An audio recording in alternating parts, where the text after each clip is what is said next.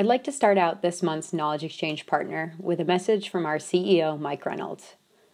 Farm Credit East continues to monitor the COVID-19 pandemic and has taken steps to ensure the health and safety of our customers and dedicated team.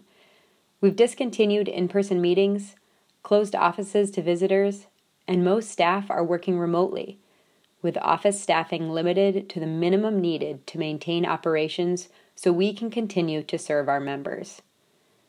Given the length and scope of the pandemic, we know that it's taking a personal toll on many, and it will impact nearly all customer businesses.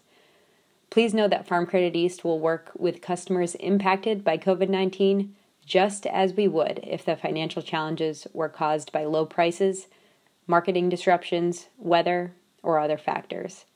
A number of states where we do business have directed specific actions to help borrowers. Farm Credit East will follow any applicable directives, but we are not limiting our actions to prescribed forms of assistance, as we intend to work with our customers on a case-by-case basis to find the best solution. Our team has the tools and flexibility to make modifications to loans and help customers get through this difficult period. With that said, our April Knowledge Exchange Partner is dedicated to outlining some of the implications of the newly signed COVID-19 relief package.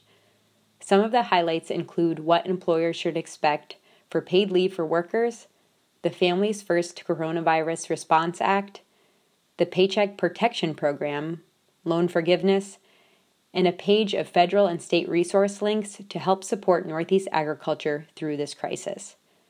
Visit farmcrediteast.com/resource hub for more information relevant to Northeast agriculture and customers of Farm Credit East. I'm Heather Hunt, and this is Farm Credit East's Knowledge Exchange Partner.